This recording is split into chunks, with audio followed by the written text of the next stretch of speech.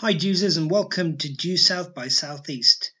This episode's a bit special, obviously because we have the fantastic Paul Gross joining us, but also because it's a mashup show. So what I've done is I've taken the interview which I did with Paul, and this is surrounded by the radio show which I do. So I used the interview with Paul as part of my radio show, played some Canadian themed music, and in this presentation that you're going to enjoy, you've got the beginning and end of my radio show around the interview, as well as a few snippets from the music we played, which have to be cut down for rights reasons. But please enjoy this special crossover of the Dr. Squee Show, which you can catch every Thursday from 8 till 10 British time on thebear.live. Please do check out your own time zones for that. And Due South by Southeast, featuring Mr. Paul Gross. Thank you kindly. Welcome to the show with your friend and mine. So tell me, Dr. Squee, who's it gonna be this time? We like to hear you talk, and we love to hear you listen. And if you are not subscribed, you won't know what you're missing. So welcome to the Dr. Squee Show.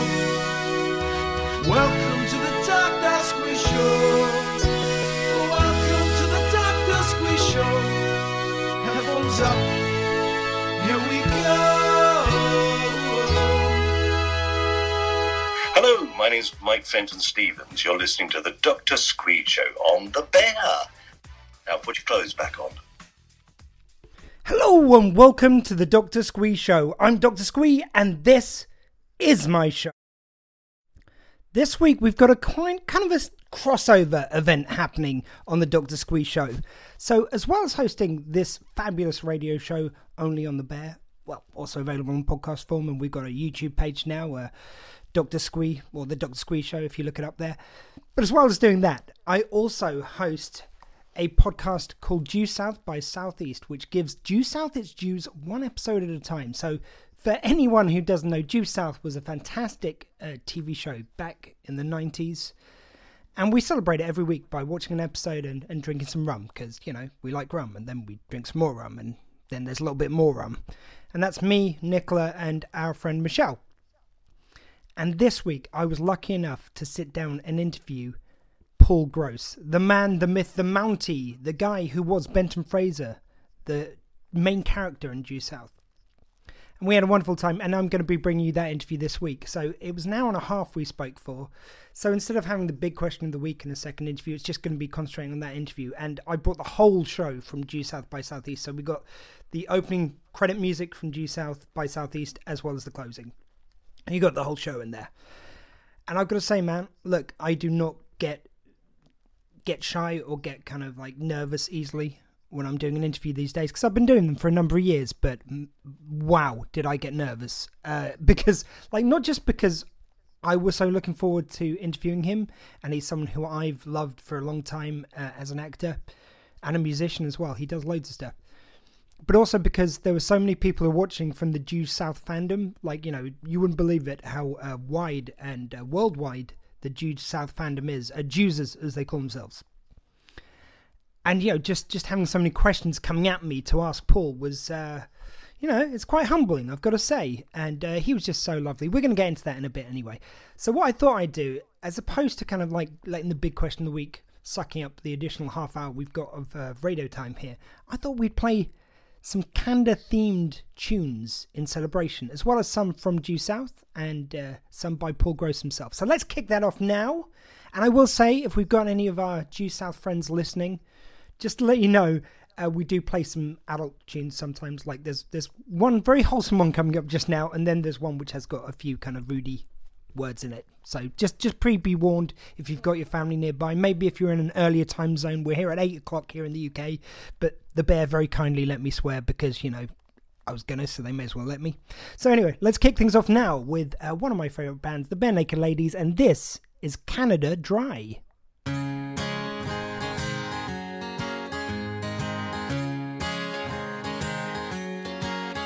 We were shining like Aurora Borealis, like Sid sipping from the Stanley Chalice. Hi, I'm Dr. Squee, and you're listening to The Bear. Rawr. I'm from Canada, so sometimes words come on my mouth like this. Get used to it.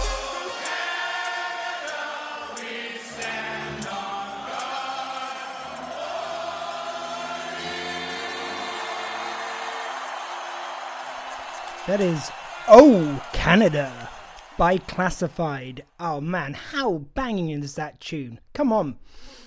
So we continue our salute to Canada in just a moment, and we're going to be playing that interview with Paul Gross from our sister show, Due South by Southeast. You can check that out on your favourite podcatcher, where you can catch a weekly, well, I say weekly, when we get around to recording episodes, devotion to Due South.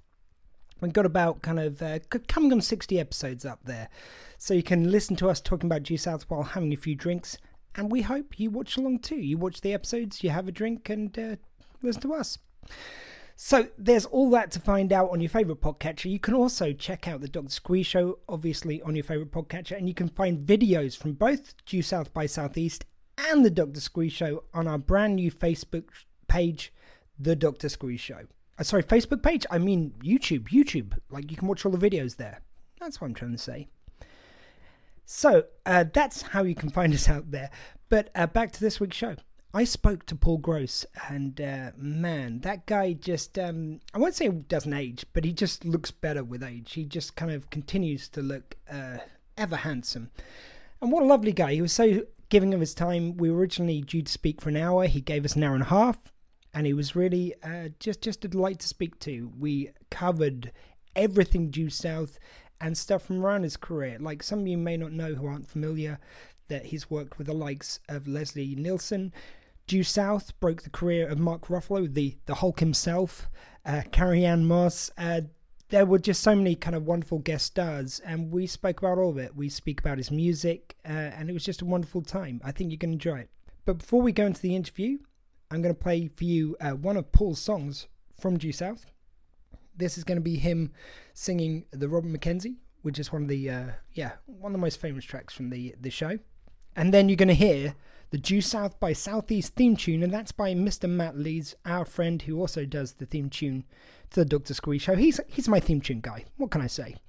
So we're going to go into all that now, and we really hope you enjoyed this week's interview. It was a special one for me, and I hope it is for you too. And then, after the interview, we're going to continue with a bit more Canada-loving music. Here you go. Here is Paul Gross, Robert McKenzie. You're listening to The Bear.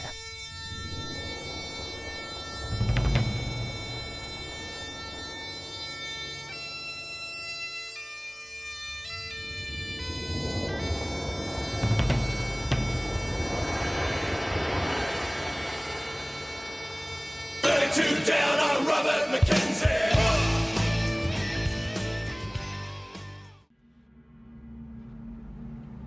So what's your story? You work in a circus? No, ma'am. Royal Canadian Mounted Police.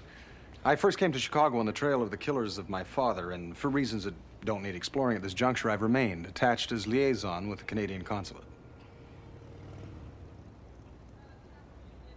Don't take anything. Understood. Hey guys, it's Dua Lipa here. This is Calvin Harris, and you're listening to my station. I look like all you need. Playing the best music and podcasts. The Bear. I'm Tony Craig. I play Jack Huey on Due South. I am Catherine Bruyere. Hey everyone, this is Ramona Milano, otherwise known as Francesca Vecchio. This is Paul Haggis. This is Paul Gross, and you're listening to Due South by Southeast. Thank you kindly.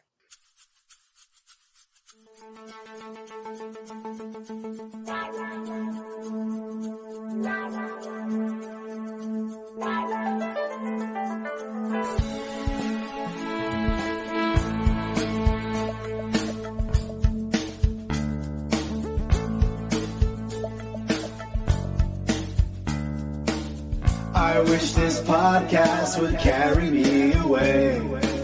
But while talking to Squeaky and Michelle get a word in edgeways, recalled over a bottle of rum on the dock of Southampton Bay. Hey, Due South, that is what we're talking about. Due South. Saddle up my microphone, get deep in Baker Bone. Due South by Southeast.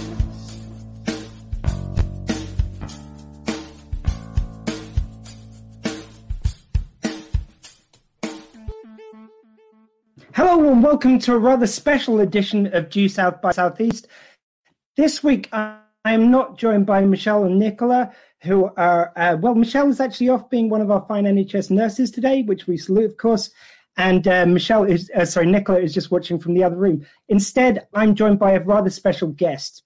He's the man without whom we would not be watching Due South right now, and we wouldn't be enjoying it in the form it is. You might remember him from such TV shows as The Witches of Eastwick. You might remember him from such films as Passchendaele and from of course, Men with Brooms, along with many other. You might even remember him from an old TV show called Due South. Please welcome to Due South by Southeast, Mr. Paul Gross.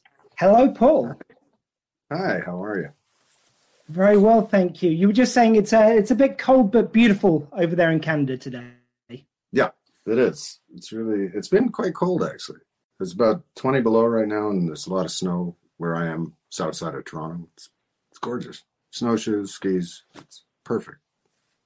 See, the only thing we Brits have is to complain about the weather, and I've got nothing for that. Like, it's just below zero here. I feel like a wuss now. I know, but you're very soft. It's a soft country. We have our moments, so we have our moments. So I was reminded today by one of our fans that it's actually 6 years ago today you got the Order of Canada. Really? Were you aware that it was the anniversary today? I wasn't. Oh, that's fantastic. What was that moment like? It's actually quite amazing. I mean, the first at first I think I was in our place in New York, and I got a call, and it was kind of a scratchy line, and it was somebody from the government, and maybe asking me to do, I don't know what it was, to be on a jury, an arts jury or something, and I actually said, I don't have time for this. Sorry, I'm just kind of preoccupied at the moment, and then I hung up. And then the person called again and said, no, please listen to me. I think you do have time for this. This is what we're planning. It was the Order of Canada. I went, and I think she said, and would you accept that? Oh, I absolutely would, I think I said. But at first I didn't have, it all seemed kind of vaguely theoretical or something until the actual ceremony. And then I was just aware of how extraordinary it was that I was included in a group of people who were vastly more accomplished than I am in much more complicated fields, like decoding the genome of the human heart, for instance. And that's not people I ordinarily have a conversation with. And I did feel I thought like the interloper who kind of snuck in the back door. I mean, what am I doing here? These people have all actually done something. So it was very humbling. And it was also really, I mean, it is quite it's sort of an extraordinary thing. I imagine the same as being, the feeling of being knighted in England. It is quite a weird fraternity you suddenly enter. Not that it makes any difference to my day-to-day life, but it is really a wonderful thing to be recognized by in that way. I mean, it's quite... Yeah. I mean, I could imagine any of the many awards you've won at this stage must be fantastic, but when it's your country, that's something kind of just bigger and a bit different, I guess. Mm-hmm. Yeah, it is, in a way that I hadn't anticipated. It felt quite meaningful.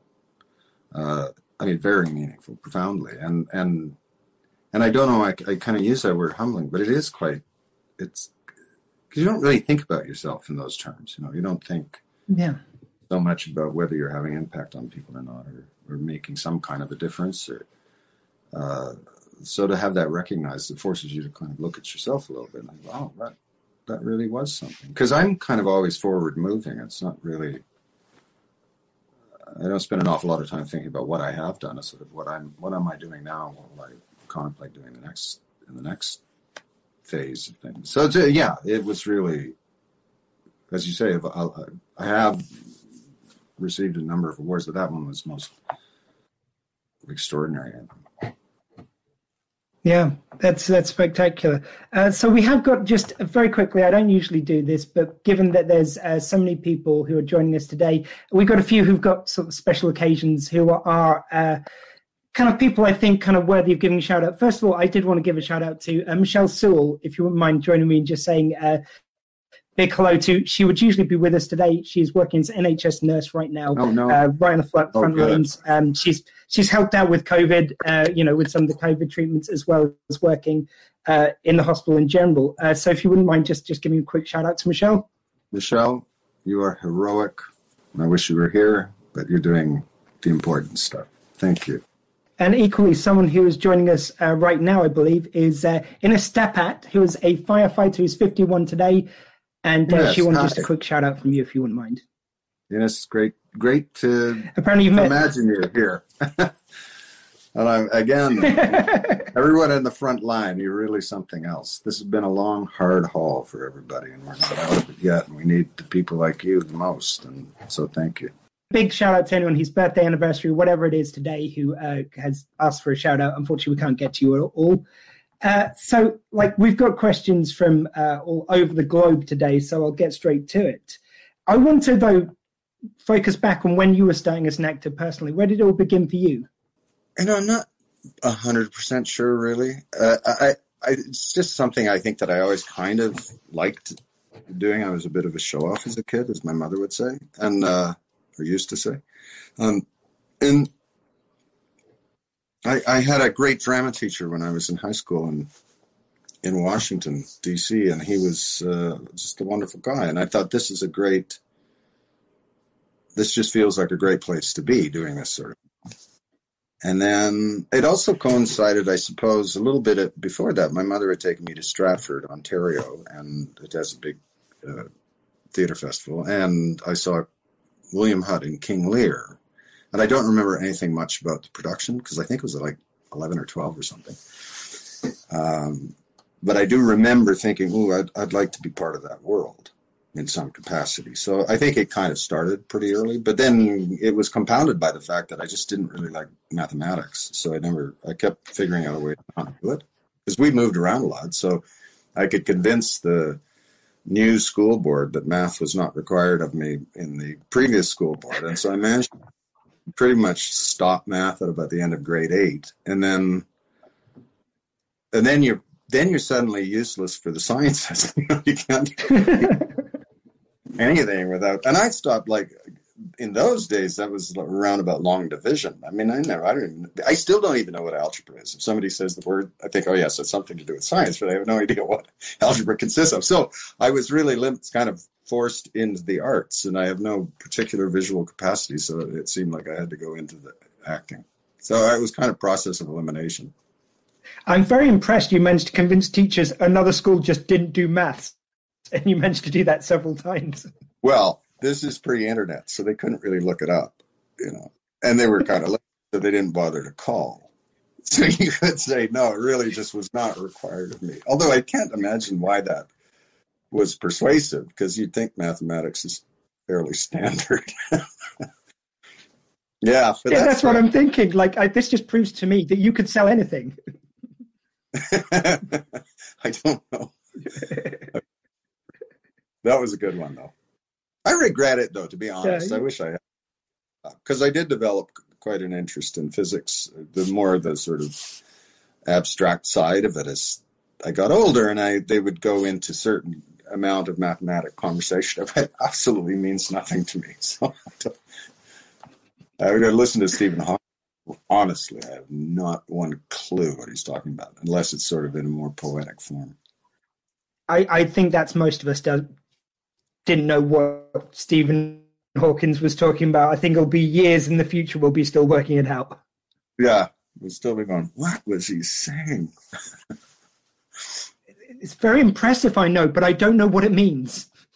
Yeah. I don't. It feels like, well, I mean, he's such a creature, such a unique, extraordinary human that I remember one quote of his saying, I was getting ready for bed, which is quite a process, as you can imagine, because of his illness. And he said, and I was thinking about the event horizon of a black hole. I'm getting to bed thinking, should I brush my teeth? Yeah, no, not too many people can say, not the brushing the teeth, the event horizon. Yeah, I like to think that was the way around you meant it. With the music, did that come along early as well, or was that something which developed for you a bit later? I always played guitar, I'm not a very good guitar player, but I always had guitars, and I always played. And then it was really kind of I guess I would have been in university, that I had a friend there who's a great guitar player, and then we started playing and singing, and then that kind of continued, and then slowly got more and more involved, and then it just became too hard to sustain because you kind of really actually have to do that. You can't. It's pretty hard to have it as a hobby, you know, and also have a hobby as writing, and a hobby as an actor, and then a hobby as a father. So something had to give, and the music kind of took a step back. But it was always great. And actually, David Keeley and I were talking the other day, and I think he's been working on songs. He's just actually released a little CD that I think is on iTunes. And so we've decided as soon as we can, because we're in lockdown here as well, we're going to start getting together and maybe work some stuff up. So. Oh, well, that takes care of a question which I got asked quite a lot to give to you about like your future plans with music and with working with David. Yeah, I think he's crazy. I mean, I think he said he's got something like 7 new songs, and he sent me a demo of one of them. It sounds great. So I think it ought to be fun. Maybe take a few weeks this year, and we might do it out in the Badlands. So just hunker down and play music and see if we've got enough stuff, and then we'll record it. We'll throw it out there. And you mentioned there about lockdown. So what it's been like for you, and how's it kind of affected your work, the lockdown and everything with COVID? Well, I mean, of course, the entire film television business, particularly the theater has just shuttered, and there's some question as to how some of these companies will survive, and whether the smaller theater companies will make it through, and even some of the larger ones in Canada. It's been very hard for them. And television film has largely shut down. It's opened here and there. There are bits and pieces of things shooting, but it's been very difficult. Yeah. I did a little thing for, I think it was FX. When was that? Before Christmas or just after? And it's a really strange shooting on a set. Everybody masked up and shields, and you're rehearsing with somebody and you don't see their mouths until then you take everything off and you actually run the cameras, and then everything goes back on. Yeah, it's pretty strange. I think it will get a little simpler as time goes along. Productions will get more used to it, but it's just been really awful for a lot of people, because a lot of productions that were fairly close to going, smaller movies and that kind of thing, couldn't afford the insurance or couldn't hold their financing together. So there's an awful lot of stuff that's falling apart. And we'll see what happens when we come out the other side of it. I mean, independent film distribution, film worldwide was in quite a state because of the sort of diminishing audiences at the cinema. And who knows what the effects of all of this will be. It may be that a lot more people just aren't interested in going out in gatherings, or it may be quite reverse, that all of a sudden when it's lifted, everybody wants to go out and go crowd into the cinema. So I think there's a lot of big questions.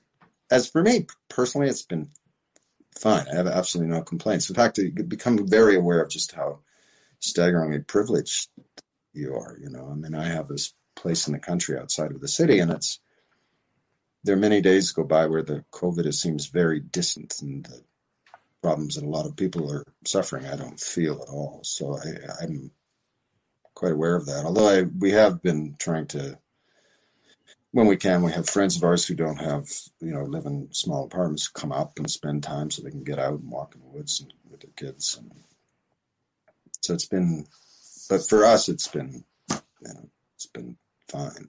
Apart from spending lots of time looking at the news around the world, which is fairly, I think it's hard for everybody in this elastic pandemic time I don't know how to describe that. I suppose it is. That's what it feels like. Time has just become really odd, as though we're all trapped in some kind of state of suspended animation, waiting for life to begin again. And I think that's extraordinarily difficult for so many people. And I obviously, I can't at all complain. And if I start to feel, pathetically sorry for myself, I just have to remind myself of that I'm lucky, and a lot of people aren't, and I know a lot of those people aren't. So it's such a hard time that the whole world is in right now, and And not just because of the pandemic. I think politically there's so much unrest, a great deal of instability, and I think everybody's feeling a level of a kind of stress disorder that's hard to know exactly how to deal with it. I think if we can start to move around and gather again, then a lot of that will settle a bit. But I am seeing it a lot around me and people in my own extended family. And how's it been for you? Well, I will say, it's been an unusual time. I mean, I now work I actually work for the NHS, doing some of the follow-up calls about COVID. And so the job I do right now wouldn't exist previously. I'm working from home doing that, which has kind of had its own challenges. It's just such an unusual time. Like you say, I think it's just hit people in a lot of weird ways, a lot of kind of mental health issues coming out for a lot of people. And I will actually say, not to blow smoke too much to you, but doing things like this and having people like you kind of coming on and talking, I know makes a huge difference to a lot of people. So I know I speak for a lot of people for thanking you for doing this today. It does make a huge difference to people. No, it's my pleasure. It's great. Getting on to the Due South of it all, of course. So when did you first hear about Due South, and what were your first impressions when you saw the script? I was actually living in Los Angeles, and I was kind of making the rounds and auditioning for things, and I got a call. My agent got a call from my agent who said there is this script called Due South, and Paul Haggis is the writer, and it's be produced by Robert Lantos in Toronto. And at the time that I was there, I wasn't really looking to get into a series because you had to sign on for a long time, and I was sort of iffy about that. And my agent said, "Well, I've read it. It's fantastic." And I said, "Well, I don't even want to read it because I don't want to kind of get seduced by it, So then a year went, I didn't look at it. And I think a year went by as they were trying to cast it with somebody else, and they never seemed to find anyone that they felt was right. And then they came back, and he just said, it's a great offer. And I just read the first 10 pages because, I mean, he knew that I would probably get completely hooked. And I was laughing out loud by the end of the second page, I think, or third page. It was so well written. It was so funny. It was also completely weird. It wasn't like anything else that was going on television at the time. And the part was just bewildering.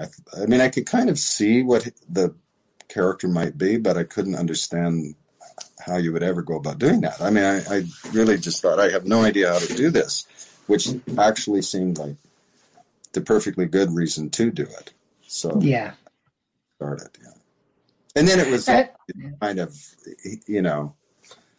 on the bubble, as they used to call it in LA, where you have lots of support, but not quite enough to make it a hit. So it was kind of in this in-between world for quite a while. And even the pilot, I don't think most people thought it would get picked up and ordered into a series in that first year. So I remember somebody calling me from CBS saying, I love this show and I want to help me sell it to everybody that we should order it. She said, what should I say? And I said, I just think it's like a great antidote right now. Just say it's one of the few, it would be one of the few shows on television with a big heart. She said, are you mad? I can't go into a boardroom full of cynical programming executives and tell them we should order this because it's got a heart. I said, oh, well, then don't ask me my advice. Good thing I'm not a programming executive. But it seems like that's always the way. The shows with heart and which actually managed to write it sincerely and without being saccharine, which is a kind of hard line to do. They're the ones which seem to have the most difficulty getting made. But when they do and they hit the hardest. Mm-hmm. Yeah, I think it's kind of, television is such an odd beast. And particularly now, it's very weird compared to any other time in its history. It was a very tiny operation for a long time. There were a few channels, and now there's just a proliferation of them, obviously. And there's just such an incredible wide variety of stuff that you can watch. Then it was still quite, even with Due South, it was still quite contained. And So there was a kind of inherited wisdom of what will and will not work with audiences. And they were nervous of going outside of the parameters of that. So they Due South was just weird to them. It wasn't, is it a cop show? Is it a comedy? Is it a, they couldn't really figure it out. And they had a hard time at CBS figuring out how to sell it originally, to present it to an audience in advertising. Because, well, what is it exactly? Well, and I think that's, in those days, a cop show was a cop show. It was exactly, they were all more or less the same, but you would kind of change up the location and what clothes the people wore. And this didn't fit into any one of those boxes. So. I do want to talk a bit about the casting straight from the get-go in that pilot, which Gordon Pinsent, obviously, for instance, was in few scenes, really, in that first pilot. What was it kind of like working with him, and how important was it to get just that casting dead right from the beginning? Well, I mean, just about everyone will say this. I think it works in this field, is that casting is kind of everything. It doesn't matter. Everything else sort of doesn't matter, because in the end, all the audience is really looking at are the people who are those people, who are those characters. And so if you get that wrong, it doesn't matter how great the writing is, or the photography, or the costuming, or anything. It'll all fall apart. And I mean, Gordy is such an iconic figure in Canada. He's been, I just called him either Dad or he was Mr. Canada. and the Maritimes from Newfoundland, so he has that whole kind of oddball pedigree. And we didn't know each other. I mean, actually, I maybe we had met before, but I'm pretty sure we met in the bar at the hotel in Skagway when we were in Alaska when we were shooting the pilot. And he was really weird at the time because he had lost a play that he'd been writing on his computer. It crashed and he'd lost it. So he was in a state of mourning. So my first encounter with Gordy was odd. I mean, he was in a bar in Alaska that used to be a whorehouse, and he had lost a play, and he was in mourning, and we were drinking scotch. So it was gradually it normalized. In our relationship became, and he's a wonderful guy, crazy as a loon. He has the most whacked out creative ideas, and we laughed our heads off all the time. It was a fantastic relationship on screen and off. It still is. And I mean, the whole idea of him when I was running the show, but because I had to try to convince him to come back, and he said he wanted to be more involved in the plots. And I said, well, you're dead. Like, I'm not sure how you can participate. He said, well, I can point to clues, and also there's stuff I can do. And I need a place. I need an office. I said, where? Well, it could be in your office. I said, well, you can't. That's like the real world where the guy had my office. He said, well, I could have an office. Where? In the closet. And I remember laughing and thinking, he's crazy. And then I woke up the next morning and thought, yeah, well, why couldn't he? There could be an office in there. Most people would open the door and there'll just be a closet. And then I open the door and there's this office in the north. So that was all his idea. So he was always coming up with these crazy things. Yeah, he's one. I'd be remiss if I didn't also ask about kind of working with David Marciano, and how did you get, like, it seems like the chemistry just hit from the first frame, and it just kind of like that set the standard, which just continued throughout the show. Yeah, it was very, very quick. And I didn't know David at all, and we met in, I guess we met in Los Angeles, and I can't recall whether I think I was helping with screen tests or something like that. And he was there, and he was just wonderful. Like, immediately, his look is in everything about David has absolutely nothing to do with me, and vice versa. We have there's absolutely no common touchstones in our background. And the only thing that we have in similar is that we're actors.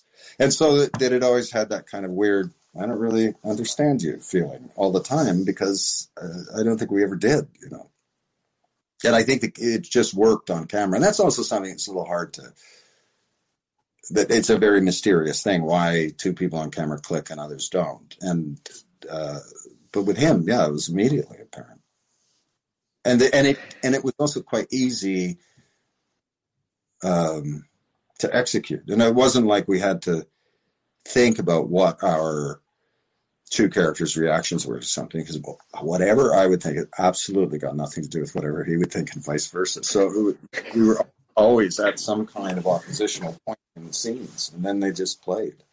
Yeah, and he's also hilarious. Yeah. So it felt like it was perfectly written so that Ray had, a Benny inside him which wanted to come out, and like he wanted to be a good guy, but he kind of like just had other instincts sometimes, and Benny brought that out in him, and Ray vice versa. Like, Benny sometimes wanted to step out the box of these kind of lines which he had drawn around him, and Ray got to bring that out of him. It was just a perfect mirror kind of situation, it felt.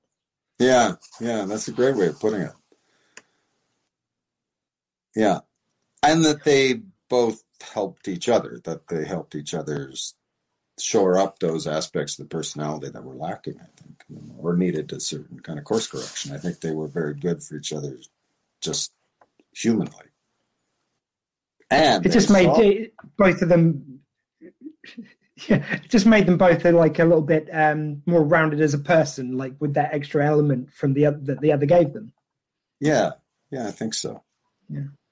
I hope so. But I always felt like when we were working on it, that when you'd sort of know that you'd hit the sweet spot of the scene, if it felt like we had been able to finish what the other one started the scene with, if that makes any sense. So that we were contributing to each other. Yeah. I mean, a question I'm sure you must get a lot. Carrie Ann Strutz asked, do you see your co-stars from Due South still to this day? No, actually not that often. I've seen Gordy on and off. David, of course, lives in... I saw him a little while ago, and he was in Toronto working on something. And it was great to get together with him again. I used to see everybody a little bit more, but we've all sort of, it's been quite a long time now, so we kind of moved along. Callum Rennie replaced David in the last chunk. We remained quite close friends. But he's in Vancouver, and so I haven't seen him in a while. That's odd that I was remained quite close to a lot of the directors as well. Sadly, George Bloomfield passed away a few years ago, and then awfully, Steve DeMarco died earlier this year. So, yeah, which is we seem very young for that. But then I guess, we get older. Yeah, but it was kind of, I mean, one of the things about that show that was a little bit strange, we worked so hard, our hours were so long, that nobody really hung out, or met up afterwards. Like, I was always exhausted, and the thought of then going and spending more time with people that I just spent 16 hours with just wasn't really appealing. And we did spend so much time on the set together. We spent there are lots of conversations, and we got to know each other, I think, really well. So it's a bit weird, now that I think of it. We did sort of all drift a little bit. But then so many people were at certain ages where suddenly their lives are going to start to shift, or you just had children, or that there was a lot of, and other people went on, of course, to do other things. But for the time that we were together, it really was a family, and that's the cast and the crew. I mean, everybody was in the same, it felt like just an extended family most of the time. Yeah, I mean, something which does come up quite a lot. There's the rumors about a Due South reboot, and Angela Riley has asked, are the rumors of a Due South reboot true, and anything you can share with us if so? Well, the rumors, there have always been rumors that it was going to get restarted. There is some conversation going on right now, but I don't think I can share any of it without all of the other people killing me. There is absolutely nothing has been formalized, and it's not like it's sold anywhere or anything like that. But we are starting to have conversations about how it might be brought up and in what kind of configuration. It's a very different time. So in terms of bringing up bring it back in whatever form. It's trying to figure out whether how you bring that up to today's climate. And I don't think we know that yet. I think we could do with Benton's Hope about now. Yeah, I think we do need a little something, don't we? Yeah, there are conversations about that. That's all I will be held to. Well, I mean, something which actually, it does actually lead on to my next question from Jane Harvey. She asks, what do you think keeps Due South so timely? And I think it still is. Like, we've been watching back the show recently for this show, and just the, like, other than the 90s fashion, which is always, just fun to see in the show, I think kind of the plots you can just do right now again, I think. Probably. I mean, I think there's a lot of stuff that just is different in terms of what we now kind of think about the attitudes towards policing and the politics of policing. And, a lot of stuff has actually shifted. And Due South existed at a time when there was a kind of fixed, that it wasn't in transition in a way. It was sort of a fixed thing. And I think that's somehow in the the wallpaper of the show and whatever the decoration is in the background, I mean, not literally, but in what is the society like, that's where it has to exist. And so you have to really have a look at what all of that means. But yes, I mean, I think the hopeful, trusting nature of the central character is always welcome. I'm sure. A good person, as opposed to, how much drama is really populated with very interesting but incredibly flawed people. Not that Benton was perfect, but that it was basically upright and good. And we don't see a lot of that even still today on television or in film. No. I mean, it's like I say, I think we could do with him right now. Yeah. It's sort of a weird achievement that Haggis did, was to create a character as good and not have that big dull. I mean, the reason we have so many characters is they're just sort of dramatically more interesting. If Richard III were a lovely guy who handed out presents to everybody and took care of all of the peasants, we probably wouldn't have a play about him. You know what I mean? I think the reverse. The thing might be true though, that people say, for instance, Superman, like he's kind of a hard character to write for the very same reasons. For me, I think when he is faced with such a difficult world, and a world which sometimes wants to do so much wrong, like it's the neuroticness of being the one good person, I think, and trying to put that into the world, I think, is where you kind of get the drama. Yeah. Yeah, I think you're right. I guess I'm just saying that it was such a peculiarity. It was not the norm, and it is not the norm now. So it's a question of figuring out how that character exists today, I suppose, is what the struggle will be. But we are talking about it. Exciting. We've got Micah Colton, age 6, who's watching today, has asked a question. There's 2 questions. She would like to ask whether you got hurt jumping off buildings or cars, and if you were allowed to do much of your own stunt work. Also, what's your favourite Due South quote so she can put it on her bedroom wall? Oh, well, I did do a fair number of the stunts that weren't completely dangerous. And I'll tell you why, not because I'm particularly brave or skilled. It just made my day a little shorter. Because if you have to have the stuntman in, you have to wait around until they've done the stunt. And then wherever they land, then you go in and you do your piece. So if I just would fall off the car, it made it a little easier to do. Like a shorter, because I didn't want to keep working.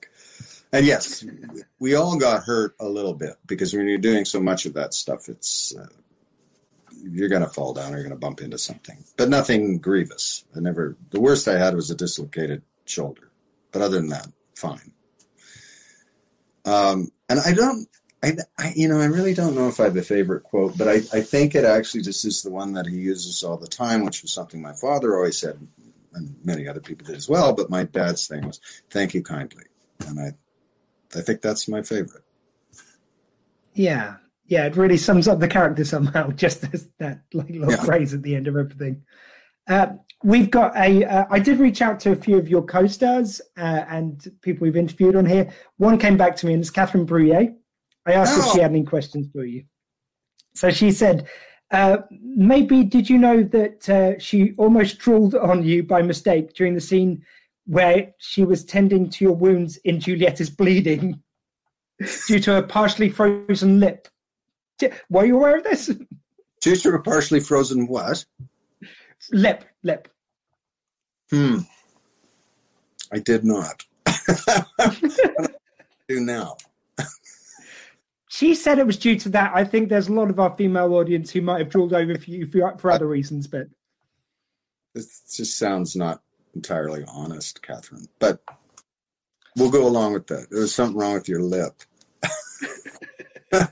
Okay. Like just off the back of that, maybe you could talk a bit about kind of the relationship between Frasier, not only and Elaine, but also the other kind of female characters on the show. And what was that like to play?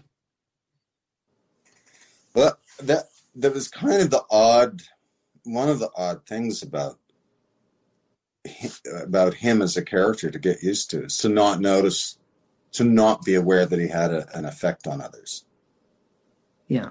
To not be aware that he was attractive or that he was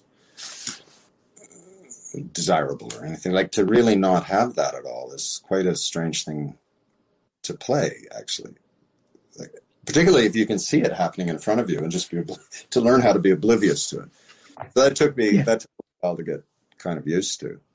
But then it's sort of wonderful to play because the relationship doesn't have anything to do with the sexual aspect of a relationship. It is just person to person. So it was wonderful to go to work and do that, minus all of the normal complexities of life. And I don't like to go too fanboy on this, but like I am going to ask one slight fanboy question, if I might. And I asked this when we spoke to Francesca herself. So do you think Franny and Benton did end up together in that show? I don't know. Because I could see yes, they might have, and then no, they probably shouldn't have. Yeah, I don't know. I don't know if that would have been a good thing. Fair enough. I did really love the fact that in that episode they did leave it to the imagination as to whether or not it had happened. It was just left in a mystery at the end of that one. Yeah. Some of it is much better left to your imagination. It is indeed. Victoria's Secret. Now, of course, this is an episode which always comes up. It's a lot of people's favorite. Is that one which felt like you were doing something special in those episodes? Yeah. I mean, they were really beautifully written, and the shooting of it was great. And also it was great to do because it was, it was his history and his most human side and his most, and to a great extent, his most private side, because he never really talked about those things, And that's also an odd thing about his characters, how not closed, but how little he played his life kind of close to his chest. And I thought that was wonderful when it started to come around. I remember talking to Paul about it.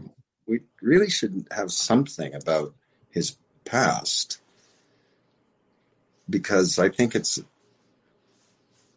would be good to know like an anchor to his personality. And I thought that was just such fantastic writing, and Melina was so beautiful in it. And yeah, that was really, and it was lovely to do it. It was really wonderful stuff to film. Yeah, it was just the way it kind of blurred his lines so much in that episode, and kind of he was about to kind of like make that final step of going with her just at the end. It just so much pathos in that, and it was kind of like echoed for so many episodes afterwards. It was just a great engine for story, it seemed. Yeah, and those are they're sort of hard to do, those kind of Maybe the other way of putting it is Due South was always great too, because the characters were unfolding it wasn't just the same episode every week. I mean, there was a fair bit of similarities in between the hours, but there was this thing that was unfolding about their backgrounds and their histories. And I think for the audience to really have a sense of him, a deeper sense of him, that was just perfect. It couldn't have been better. Yeah. We've got another question. This one's from Margaret McAllister, another one of our fantastic NHS workers. She turned 50 last week, so shout out there. We've already covered this about the music with David Kelly, so we'll skip past that, but hi to Margaret. And I mean, I'll ask a question off the back of that. Music seems such just a key part of Due South. I actually watched an episode at one stage. They put them on YouTube, but without the music, and it was just like, this just seems, it was like something had been sucked out of it. Yeah. It was just so key, the music to it. What were your feelings like, and did you get to hear a lot of that as you were doing the episodes, or was that kind of all later? We never really knew what this purchased songs would be, the songs that we bought to put in.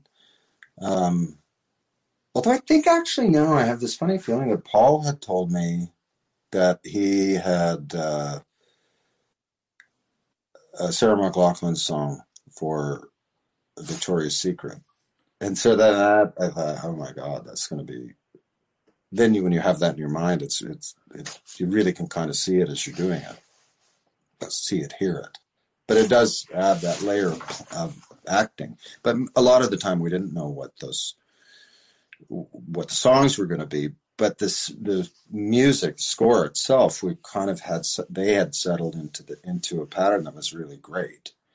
And so you could kind of feel it on some of the scenes, or it would be unconsciously sort of running in the back of your mind. And I think, between Jack Lyons and Jay Simcoe and everybody who worked on it, it was just, I thought it was like a perfect soundtrack. It was always really fantastic. I mean, there were whole episodes. There were episodes where you'd have the whole song play out, and for most shows, you would never take the time to do that. But it was just perfect, not only for setting the scene, but also you have so many bits of business going on during like the music playing. It was just incredible and very brave, I think, of shows to do that. Yeah, I guess you're kind of right. I haven't really seen that much that I can think of that would be similar, other shows. But there was that thing we would have action, and sometimes it was just sort of action music accompanying it, but other times there would be songs that lifted the action up into another, so the whole episode would lift up into another level because of the support of the music. It's really unbelievably critical in anything you're doing, whether it's a film or television, what that soundtrack is. It's so much of how if you just did an experiment and you see a bit of action and you put on one song and you put on a diametrically opposed song, everything about that action sequence changes depending what the tune is. And so finding the right approach to it is really critical. And there were a lot of people who were contributing to all of that. And then I think the collective kind of what we arrived at was really great. Yeah, I know. I always loved it. I liked looking at the episodes to see oftentimes what the music would be, like what was coming in. And it was a lot of times really surprising. Oh, that's fantastic. I never would think of that. Julie Ranu has put, what happened to your Mountie uniform? Now, a lot of people ask this. And do you have any memories of when you visited the UK during the 90s? I have no idea what happened to the Mountie uniforms. I had a bunch of them. I had a lot. I had ones that were wrecked. I had ones that were lighter because the heavy surge in the summer was just too, when it would be really super hot and humid, it was too heavy. So I had light ones, heavier ones, even heavier ones, lined ones for the winter. I had ones where the arms were ripped off. I had a lot of them, and I have no idea where they've all gone. Somewhere. Somebody's got them. Some sneaky person has a lot of Mountie up. So the ones with the arms ripped off just sound like they're kind of a hipster choice. I can't can't remember why. I know I had one with the arm ripped off, but I can't remember why it was ripped off. Anyway, there were a lot that had bullet holes in them because we put squibs in them. So not a lot. There were a few. Yeah, it seemed I had a ton. I didn't at first though. There was just the one, and it was kind of started to realize fairly quickly. We're going to need a few more.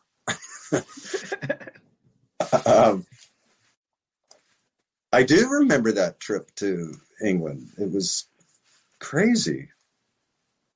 I remember doing signing things somewhere on Oxford Street. I can't remember. It was a HMV. HMV, yeah, that was just wild. Yeah. And I have to say though, my very favorite thing about the whole trip, which was quite whirlwind, and I don't think I ever actually quite got over the jet lag, because I pretty much landed and then had to, at dawn, and then had to go straight into doing interviews. So I was a bit goggle-eyed.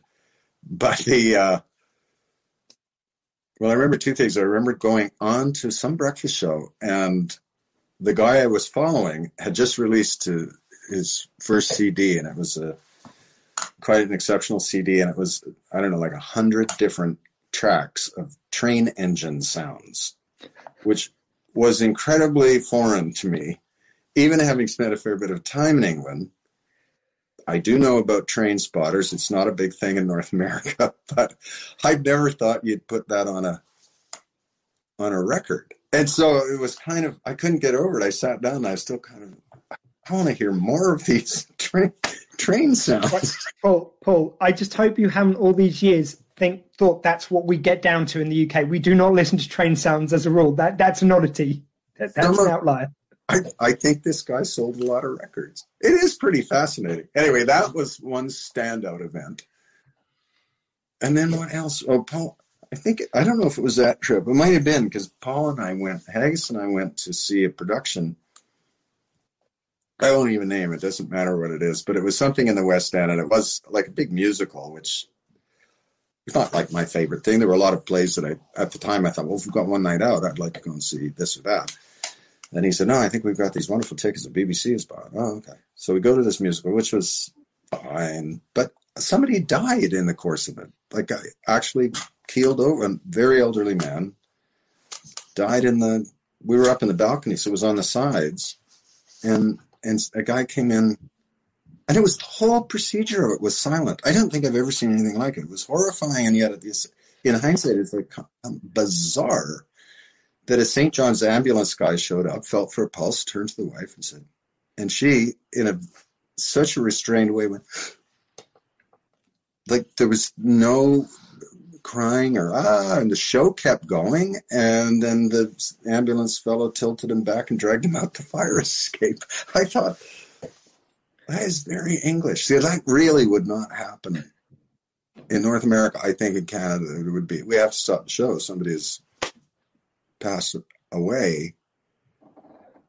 And then Haggis said, well, it was like in the first half, he said, we should see about getting our money back. I said, what are you talking about? In the first place, we didn't buy the ticket. And secondly, what we are going to say? That your production is killing people? Like, and so then it still was all those odd closing hours for food, and we were wandering around West End looking for something to eat.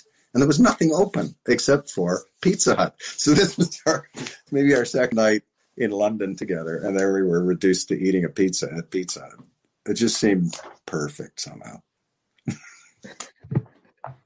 Although, you say about the British being reserved. I'm surprised people, after she went, people aren't going to like pull yourself together. That's a big reaction for the British, No, I didn't go that far. It was extraordinary. Sad. Wow. Yeah. We've got a question from the floor where it's one of our viewers at the moment. I'm sorry we haven't been able to pull your name through. You haven't given permission to StreamYard. But Love Men with Brooms, I was going to go on to this. Are you a fan of curling in real life? I find it surprisingly addictive to watch during the Olympics. Me too. Yeah, can you tell us a bit about Men with Brooms? What a fantastic film, and kind of something which you put so much into. Oh yeah, that was a lot of fun. It's kind of weird because Robert Lantos, who was it was his company that produced Due South, I wanted to do, actually, I think it was Passchendaele. And he said, well, you should maybe try something else first before you take on something that big. And he said, why don't you do, I think you should do a hockey movie. And I thought about that for a short bit of time. The problem for hockey in Canada is we think of it as our national sport. It's our sport. As a result, it's got there you are. It's got a lot of politics in it for Canadians. And I couldn't really figure out any way I was unable to see a simple way of doing a good hockey story. Plus, the other thing about hockey is it's really hard to photograph. It's a very fast game where it's not up and down. And the speed of it is difficult. And the other thing is that actors, if you did not grow up playing hockey, you cannot pretend that you know how to play hockey. Like, it is really hard to fake that. You have to have been on skates all your life. And so it kind of limits what you can do. Yeah. And I think it may have been the Olympics. Anyway, curling was on, and I was not a particular fan. And I was watching it, and it is kind of, when you first see it, it is kind of funny. I soon learned that it is not. It's all quite serious. But when you first look at it, it's people with brooms and these rocks, and they're yelling, and it's slow. The other thing with curling is it's really so deceptive as well. When I've seen it in the Olympics, it looks like it's so easy. Like, the basic rules are easy. Then being good at it's really hard. I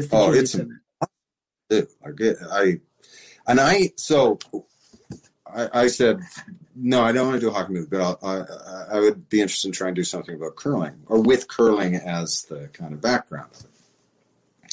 So anyway, that was finally decided upon, and I wrote it with John Krizanc, but neither of us had ever even actually been to a curling match when we'd finished the first draft. We had all sorts of books, like Curling for Dummies, and consultants that we could call, and then I finally went to it wasn't one of the big Bonspiels. The first one I went to was something nearby, and I loved it. I thought, this is crazy fun to watch, because the tension of watching that rock just slowly go all the way down that ice is really pretty intense. And it is astonishing what they can do. And particularly when you get on the ice, almost inevitably everybody's going to fall down. And then you try to do that nice, long, slow thing, but you can't hold your balance, and you fall over, and your rock goes way over off to the left somewhere. It is really, really phenomenally difficult to be good at that. But yeah, no, I knew nothing about it. I was an inadvertent snob about it. But it's like anything. I think if people are exceptionally good at it, it's really engaging to watch. Yeah, and something I wanted to ask you about was both in Due South and in that movie, working with Leslie Nielsen. And I have to compliment both you in that film and Makers Due South in Due South, the way it was written.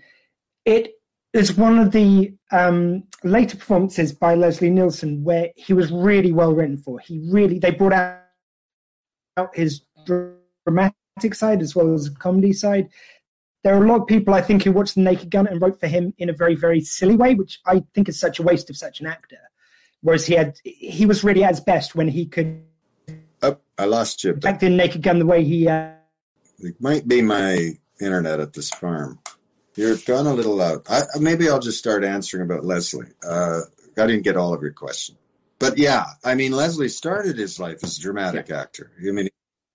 He was born, I think, north of the Arctic Circle. He had rickets as a kid because they didn't have any fresh fruit or vegetables, and I think it was rickets. And then gradually he'd been moving south until he ended up in Los Angeles. But his early career, the biggest part of his career, was playing dramatic characters.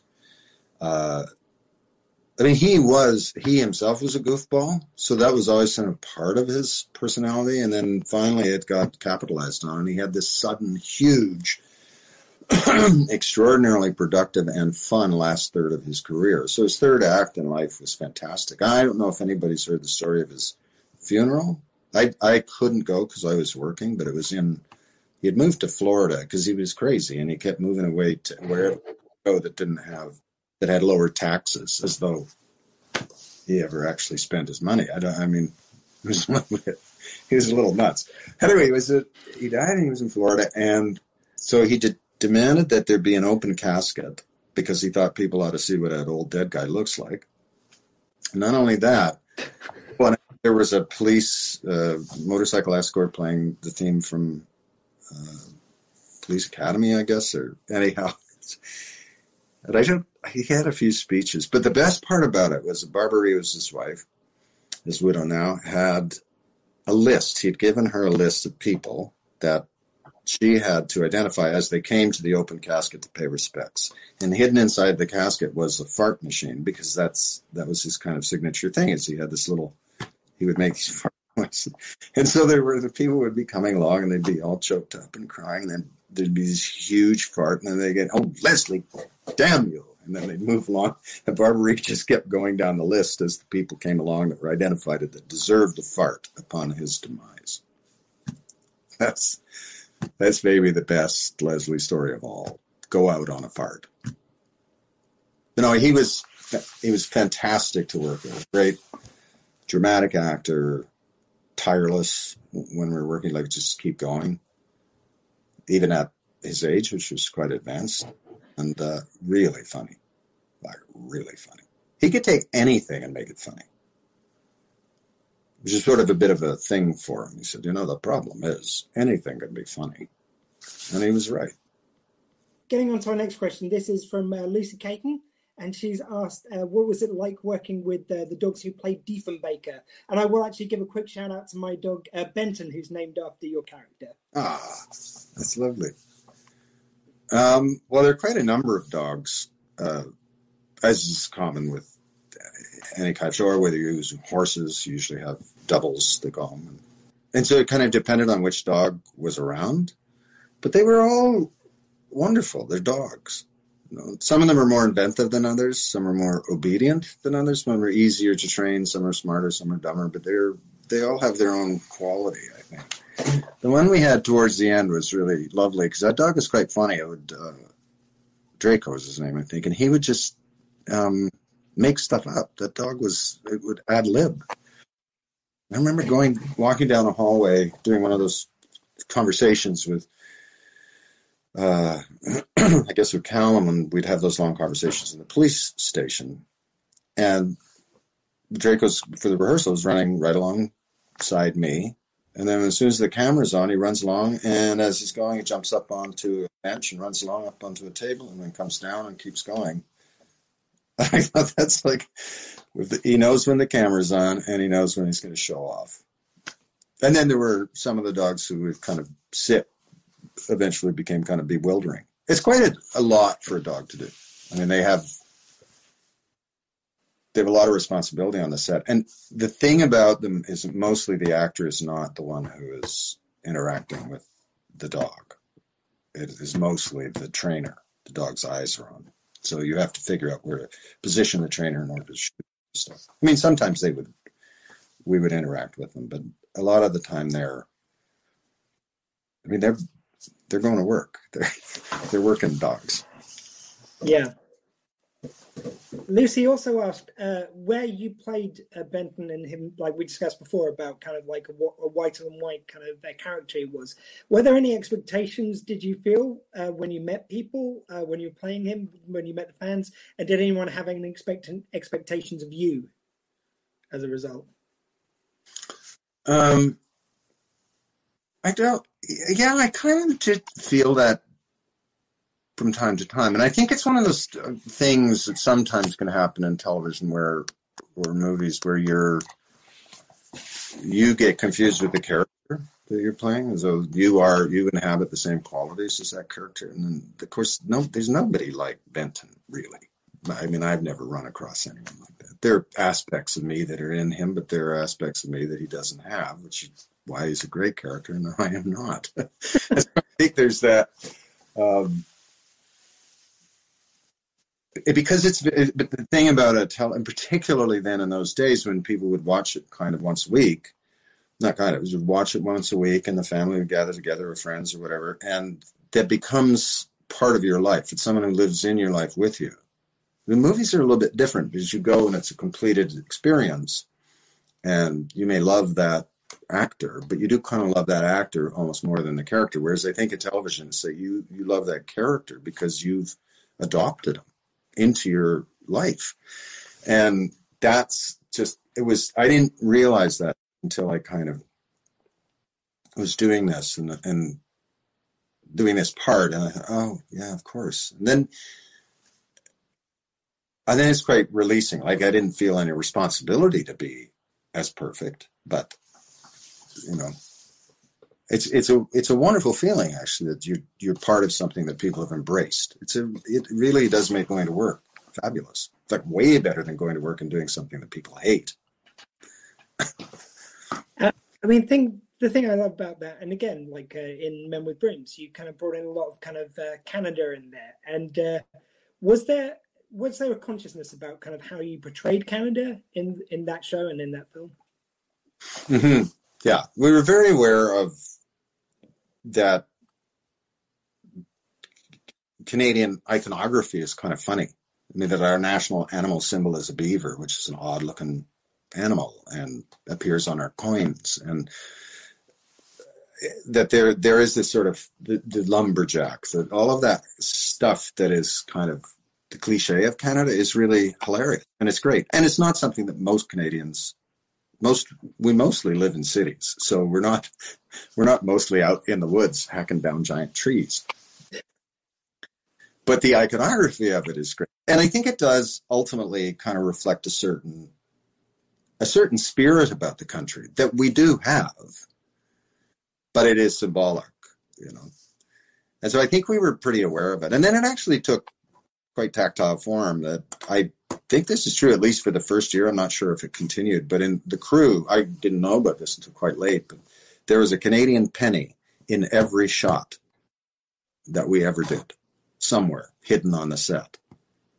Wow. And I remember how I found out about it, because we're all ready to do this take of something, and the camera is going to push in on me, and I'm going to say something, and they're just about to call action. Go, oh, hang on. A guy ran in, and he sort of stuck something on the side of a table. And I said, what is that? It was a penny. I said, what's this? I'll explain to you later. Well, there always had to be, in every single shot, not just every scene, in every shot, there had to be a penny somewhere, which seems ridiculous, but I think it was kind of like, I don't know, like dogs peeing on something. It's ours. It's Canadian. I think the genius about the Canadian sense of humor is what I enjoy about the British sense of humor as well. Like, no one can take the mickey out of us like we can. If someone else is doing it, if we're doing it, it's funny. That's right. We're really defensive if someone's making fun of us, but we're good at it. And a question from Lenka. She's asked, what was the primary motive or idea behind making Passchendaele? When did this story first come to you? Oh, it just started years and years and years ago with my grandfather, who had been in the First World War, and we had many long conversations about his time there, but he didn't talk about it mostly for most of his life until I was about 15, I think, and we were fishing, and I'd been badgering about what was it like, but also like a 15-year-old dumb question, like, did you kill Germans? And, although I think I might have been quite interested in that because I'm part of my heritage is German. And I think that's odd. I've got both in one. Like, how are these enemies? And anyway, he did start talking. It was harrowing. You know, his stories were terrible. Also, some of them were very funny. A lot of them were him trying to reconstruct where they moved the regiment around. But yeah, it was not. It was a terrible, grisly experience for the human race. But it got me quite fascinated, you know, and so I've been reading stuff about it and thinking about it, I suppose, for most of my life. And then somewhere along the road, I started thinking that it would be a good idea to try to do something with it. And at first I wasn't sure. I thought maybe it would be a play because I was writing plays at the time. But gradually I started thinking it could be a film. And then I started writing on it, and then it took years to pull all of the money together. But that one, that's been with me for a long time. Yeah. Have you got enough time for a few more? I am aware we're over our time already. Sure. COVID, I have nothing. I have to go chop wood. Literally, I do have to go chop wood. Now you see, like, you're playing into the stereotype. I didn't bring it up. Christina, Tina Martinson has put, I have another one. You're filming Why the Last Man at the moment, and she hears that the filming still continues. She's seen it on Twitter. So have you got anything you can tell us about that? Oh, The Last Man? I'm not sure. I think I signed something where I'm not allowed to talk about it. I'm not kidding you. They're very secretive. I think it's Disney or FX, which I think Disney owns. All I can tell you is it looked amazing. The director is fantastic. A woman from Denmark. I just loved her. And it has great actors in it, including one of the most wonderful, Diane Lane, who I had a couple of scenes with, who's just a great person. So I think it looks pretty good. The bits and pieces that I've seen. Honestly, I think I'm not allowed to actually tell you any more than that. Okay, well, that will do us very nicely. Shoot me. I think that's right. Yeah, I think I signed something that said I can't talk about it, and if I do, then they're allowed to shoot me. I think I signed that. Yeah. I'm going to bundle a couple of questions together here. So, Rowan Taziz, sorry, I'm going to butcher these names. Rowan Taziz has asked about working with Paul Haggis, but what I wanted to sort of like know a bit about was like kind of working with Paul Haggis on the earlier series of Due South, and then later on you taking a more active role in producing the show. Working with Paul was great. We were great. We were a great team. We were good, extremely good friends. We really share a similar sense of humor, and then also I think he was as bewildered by the character that he'd written as I was. So I asked him questions early on. Do I not know that these people are bad guys? Yes. But then why am I doing them this way? Because you think they could be better. Does that make any sense to you? No. Okay. Am I a virgin? I don't. Because there's so little that we actually knew, and in a sense we're kind of uncovering it as we went along. So I would go to him and say, I think he's this. And he'd go, oh, yeah, okay. And then that would start to appear in the character. So it was wonderful. I mean, Paul worked his heart. He is a real perfectionist, but I did learn a tremendous amount from him, which is the number one thing is don't leave a scene until you think you have it. Because there's a tremendous pressure in shooting. There's both time and financial. I said, you just keep, you got to finish early or you got to finish on time. But it's more important that you actually get the scene right. Then you make a schedule. So assuming that you're organized and you're not frittering time away, then stay on it. Make sure you have it. And then the other thing he taught me too is also about writing fast. I was a very slow writer. Now I'm returned to being slow, but then I got quick for a while. But in the television format, you have to write very quickly because you have to produce so much material. And I learned something. I mean, he said, no, it's important because actually then you're not filtering everything. You're not editing ideas out before you can get them out there. And the ones that you might have edited might be land on the page, and you realize actually they're good because they're more instinctive. And so that was really important, particularly when I took it over because I was writing a lot. I did all of the final production drafts, but I also wrote quite a number of them. And you just have to develop a skill where you can go. So it's a little less intellectual. It's a lot more kind of follow your instincts, and more often than not, they'll be good. And once in a while, they'll be great. And occasionally, they will suck. But you get to figure those out. But you have to get to the end of the script. Otherwise, nobody knows. If you don't finish the script, the crew doesn't know what to do. They don't know how many cars we're going to need, how many other people we need in the background, what to paint, what color to paint the rooms. You have to get that done quickly. And, general organizational. Paul wasn't particularly well organized. Because that's the other thing. You do kind of learn things from people where you think, well, if I ever ended up doing this, I wouldn't do that. I wouldn't do. So I learned some things from him. Because like, you need a good night's sleep. He just had the most erratic pattern of working of anyone I've ever known. They didn't have a clock. So he would go sort of 12 hours and then sleep for 5 and then go for 8, sleep for 10. And plus I couldn't really do that because I was in all the scenes. So I had to be on the set.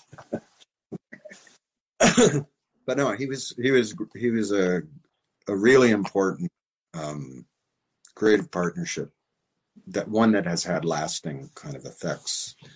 Not much of which I could specifically point to, but I know that I feel that having met him, because it also hit for him, it comes down out of a long lineage. You know, he started out writing for Norman Lear. So he's had all of these other people that he's encountered as well. And then that's kind of how it works, I guess, is that you take all of you, what you know, and you pass it to me, and then I give it on to others, and on down it goes until it's diluted to the point of meaninglessness. No. And I'd just like to ask about like the last episode. Like, what was like, kind of, first of all, kind of just going into doing that last episode, and do you have any particular memories? The up in the mountains, you mean? And yeah. Well, recording the last episode and saying goodbye to that character after all those years. Yeah, it was really it was weird. I mean, we shot the mountain stuff before we shot the finished off shooting. So we finished off shooting in Toronto. Oh, hello, Pooch. This is Benton. Hello, Benton. What a beautiful dog. Where you got your name from? The mountain stuff was amazing. I mean, it was like this great, beautiful, kind of crazy holiday that we all got to have on the final episode of the show. And some of it was absolutely screamingly funny, and some of it was quite wistful and melancholy. And then the last day of shooting was really strange. It was just a weird feeling. I mean, partly, I suppose, that sense of, are we doing the right thing to stop now? And I felt ultimately yes, because I started to run out of really great ideas, and the fear just retreads more than anything. Yeah. But it also was really emotional for everybody, because it was still basically the same group of people that we've been working with from the beginning. And so people were crying about 5 shots an hour and a half before we finished. It was, everyone was starting to slowly fall apart. And then I hadn't particularly planned anything to say, and George Bloomfield was the director of the last one, and he gave the most beautiful speech at the end. And it was great. The old uncle of the show just wrapped it all up for us. It was beautiful. And I think we all were aware that we've been working on something that we were very lucky to experience and may never repeat, because there are lots of okay shows or good shows, but it's rare that you have something that has that kind of spirit in the work environment. Yeah. So it was wonderful. And I know there might be some issues with the music rights for it going to streaming, but John Wright, our friend who does the Due South events, has asked, have you got any insider knowledge about a Blu-ray 4K high-res version of Blue South coming to home video? I don't. I'm way away from. I don't know. Might be, but I have no idea. Okay, I said I'd ask. He helped me sort out this interview. I think we were still on 35 millimeter. Yeah. We weren't even on a digital camera in those days. So. I think actually, I've heard that if it's on camera, they can do more to res it up. It's something to do with the way it's filmed. I don't know. Well, I mean, you can do transfers from celluloid to. I mean, we did all of the post and digital. It's just the actual recording of the picture was on old style film. This also gives it a great kind of look. That there's any number of different reasons why shooting in digital is better, but there is a particular kind of look to celluloid that I think is pretty hard to replicate. In the same way that there's a particular sound to an actual LP than there is to an computer file. You never know. We can only hope. Sarah Hudson's asked, and this is what I was going to ask you about. Now, I know there's going to be lots of our female viewers, and who knows, maybe some of our male ones who would love a Valentine's message from Paul Gross. So if you'd like to just give some sort of Valentine's message out to the folks out there. And if you want to aim at a Nicola, I would score brownie points. How do you make that? There you go. That'll do it nicely. And Max Jim Roosevelt has put, what's your favorite drink, alcoholic or non?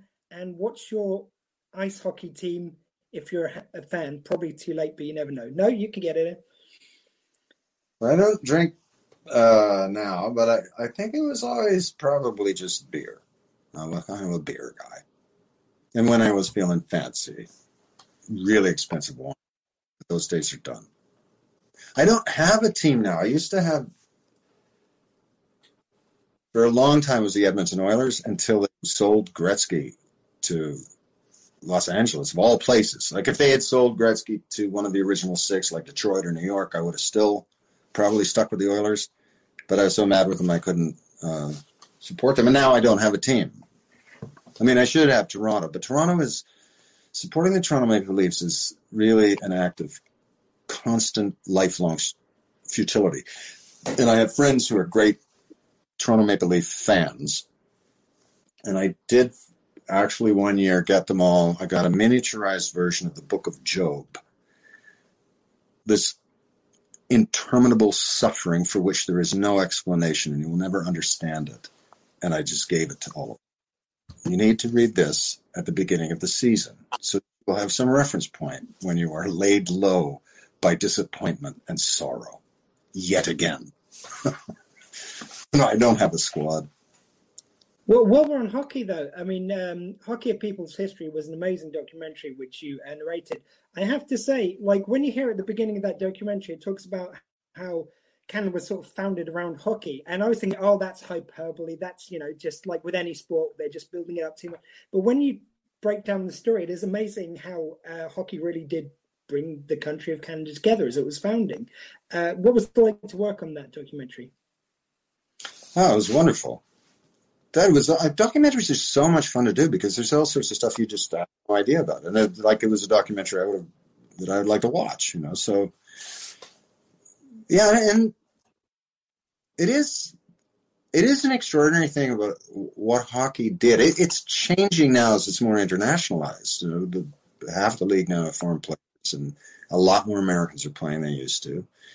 And the system for producing hockey players in Canada is going through a lot of uncertainty and change. So it's quite a bit different than when I was younger. But it is still something, when the Olympics roll around, it's the one thing that will draw this whole country immediately together. Is if we're not in that gold round, we kill ourselves. And it's not like, I don't think the UK feels that anymore if they're not going to win the World Cup. But we still think we should. FA Cup, though. No, FA. Yeah. We still get very, very. We're entitled to it, which is a bit weird. Like, if we get within a whiff of the World Cup, though, it's ours already, and no matter how much we get hurt every time.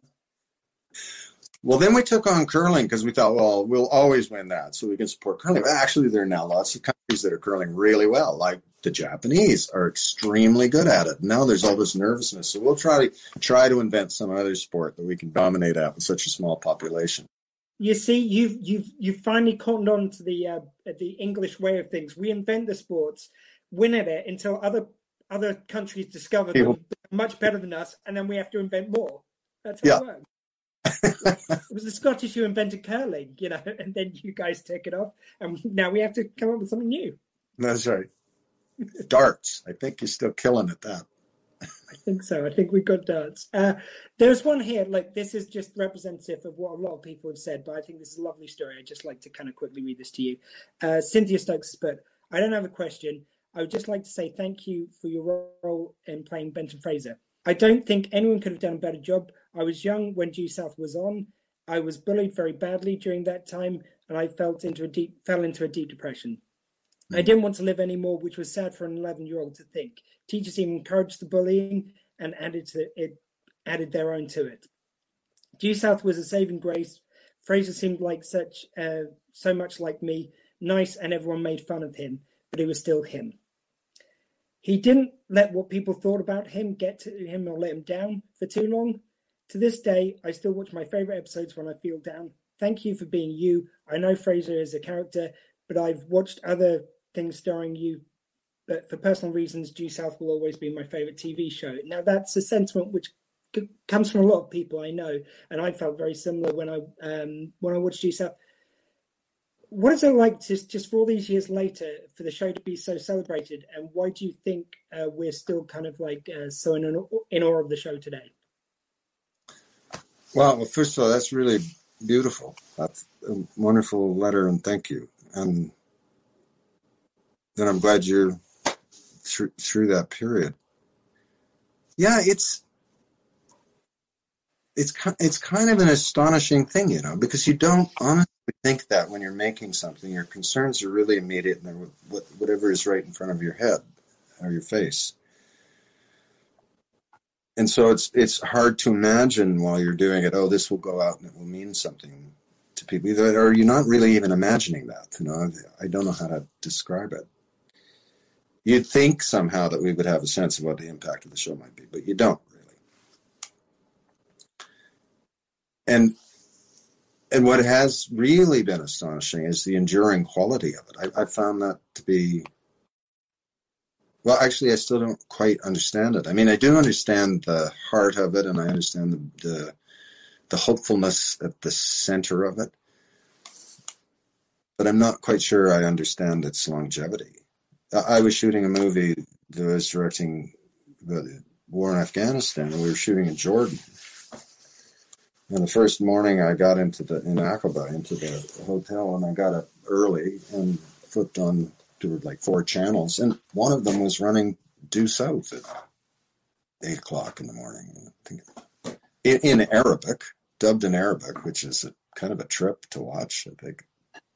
Sounded really good in Arabic. But it's sort of hard to, I still find that a little difficult to, I don't have an answer for it, really. I don't know why. I mean, I think there is somehow we caught some quality of, such a good quality of humanity that it does endure. Because we need that. We need to have more of that in our lives. We have too many examples of the opposite of that. But that's about as close as I get to an explanation. I will say, I mean, it is an extraordinarily humbling and wonderful thing to know that you were part of something that has affected people positively and continues to do so. And it's a very rare thing for people in my profession to encounter, I can tell you. And it means a lot to all of us who are involved. Yeah. Well, I want to thank you very much for the show, and thank you for joining us today. I'd like to thank your agent, Penny, for being so wonderful in setting this up, as well as to John Wright from the Due South events who put us in touch. I think I'd just like to echo what has been said there, that shows like Due South really do help people through some very dark times, and you being here, I know, will have made a difference to a lot of people. So thank you kindly. And before we go, if you wouldn't mind just wrapping this up, I was going to get you to record this like afterwards, but we can use this as the sign-off to the show. So if you wouldn't mind just saying, this is Paul Gross, and you're listening to Due South by Southeast. Thank you kindly, and we'll go out the show. Sure. This is Paul Gross, and you're listening to Due South by Southeast. Thank you kindly. And thank you kindly.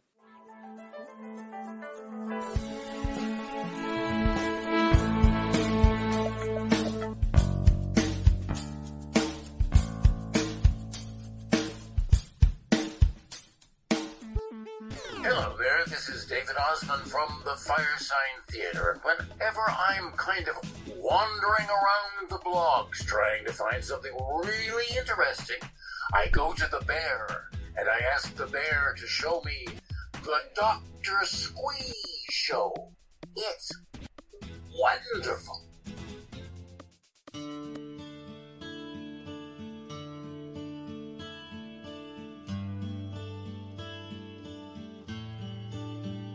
Well, I was born up north of Great Slave, 1898, and I rode near all my life on a ranch near Devil's Gate.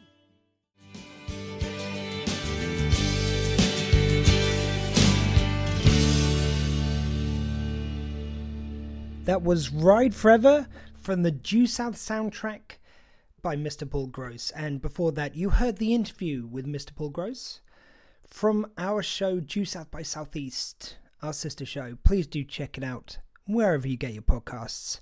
How charming, wonderful, and fantastic is Paul Gross, though. Just what a lovely man, so giving of his time. And on the show Due South, as I said during the interview, it was kind of renowned for having a wonderful soundtrack, and the 2 soundtrack albums they released are classics, just every tune great. And this is another tune from one of the soundtrack albums. This is Possession by Sarah McLachlan, the piano version from Victoria's Secret, one of the landmark episodes.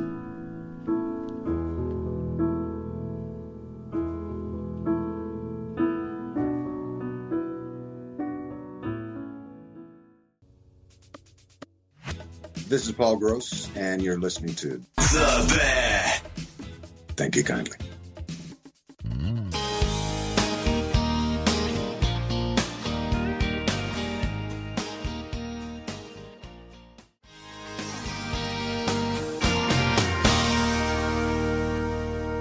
That's Nobody's Girl by Michelle Wright from the second Due South soundtrack album.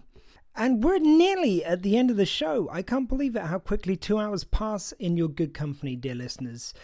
I've had a lot of fun doing this week. It's actually been nice to have do something a bit different, have a little bit of a theme to the show, as well as a fantastic interview.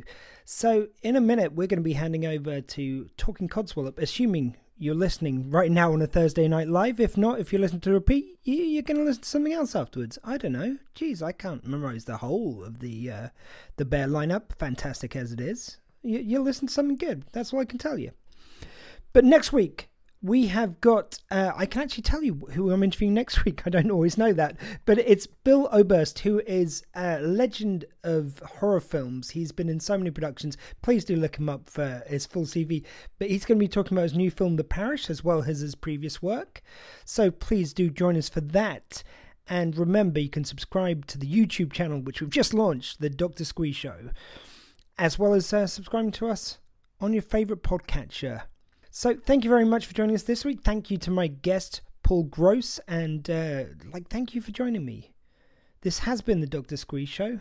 I'm Dr. Squee. That was my show. And remember, guys, more than ever, in a world where you can be anything, please be kind. I've been Dr. Squee. That was my show. I'm not trying to win.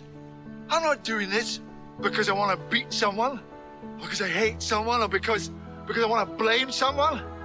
It's not because it's fun. God knows it's not because it's easy. It's not even because it works, because it hardly ever does. I do what I do because it's right. Because it's decent. And above all, it's kind. It's just that. Just kind. Hey, maybe there's no point in any of this at all, but it's the best I can do. Why not? Just to the end. Just be kind.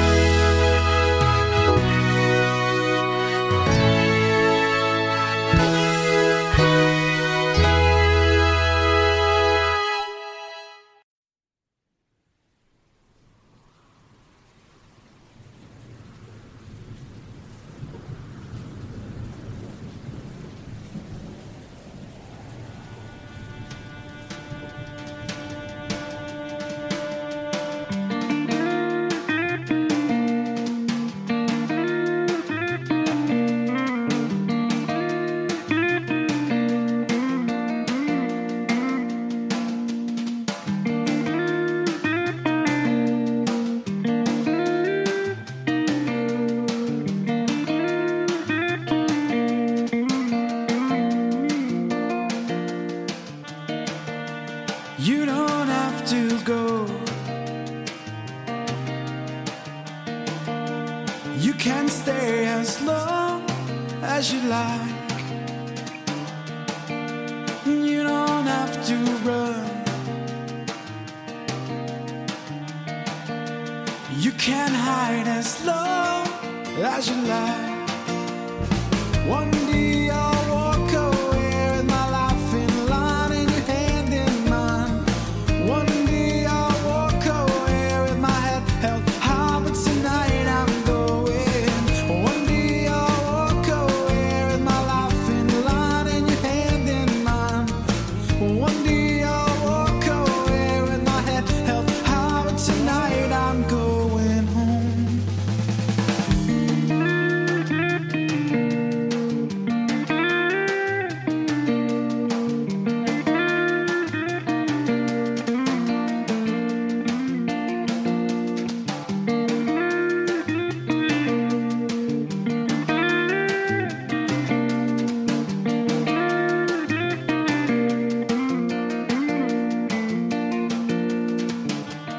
Should I ever leave you? Then no, it's not my choice. It's not my choice. Should I ever fail you? Then no, I lost my voice. I lost my voice. One day I'll walk away with my life in line and your hand in mine. One day I'll walk away with my head held high, but tonight I'm going. One day I'll walk away with my life in line and your hand in mine. One day I'll walk away with my head held high, but tonight I'm going home.